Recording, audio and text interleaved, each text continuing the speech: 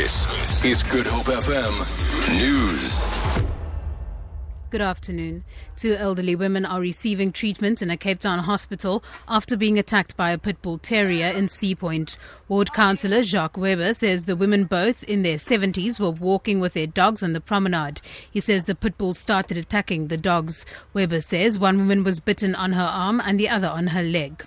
She was with a friend, and normal instinct of anyone is to try help either your dog or your friend, and she too tried to pull the dog off now the Maltese and her friend companion, and she too got injured. In terms of the process forward now, a docket will be created by the City Law Enforcement Department. It will be investigated and then handed over to the courts for final jurisdiction. Oscar Pistorius, released from prison, seemingly now lies in the hands of the parents of the woman he killed. Pistorius was sentenced to 5 years for killing Reva Steenkamp on Valentine's Day in 2013. He was scheduled to be released on parole on the 21st of August after having served 10 months. But his early release was questioned and the Parole Review Board then intervened. Correctional Services spokesperson Manalisi Wolela says the parole hearing will now be held on Thursday next week. Kgosi Mampuru, the second Correctional Supervision and Parole Board, has rescheduled its session where it considered the placement of offender Oscar Pistorius under correctional supervision to the 15th of October 2015. The Parole Board is consulting with the family of the victim. It is expected that the Steenkamp family will make a submission on the possible placement of Oscar Pistorius under correctional supervision early next week.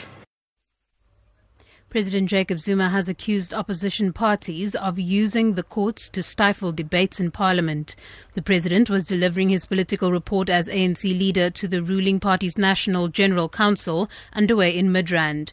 The ANC has recently lost several court challenges brought by the opposition against some of the parliamentary rules and procedures.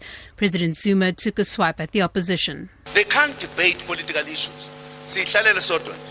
In political space. It's a reality. I can tell you, you can count from now how many times we are taken to court on political debates. Who lose the political debate, I'm going to court. Where is democracy there? And finally, the aviation industry says it cannot realize its full growth potential in Africa due to a lack of working relationships with governments. This was revealed at the 45th General Assembly of the Airlines Association of Southern Africa at George in the Southern Cape. Chief Executive of the Airlines Association of South Africa, Chris Zwigenthal, says high airport charges and lack of infrastructure are some of the main challenges. We also have international airlines growing at a far greater rate into Africa, using much more opportunities, carrying 82% of the passengers into and out of Africa, whereas African airlines are only carrying 18% of that. As I mentioned in my address, that ratio was 40 to 60 30 years ago. So we've deteriorated. And effectively because we're not able to open up our skies to the level that was ever envisaged in terms of the Yamoussoukro decision. For Good Hope FM News, I'm Danielle Buzet.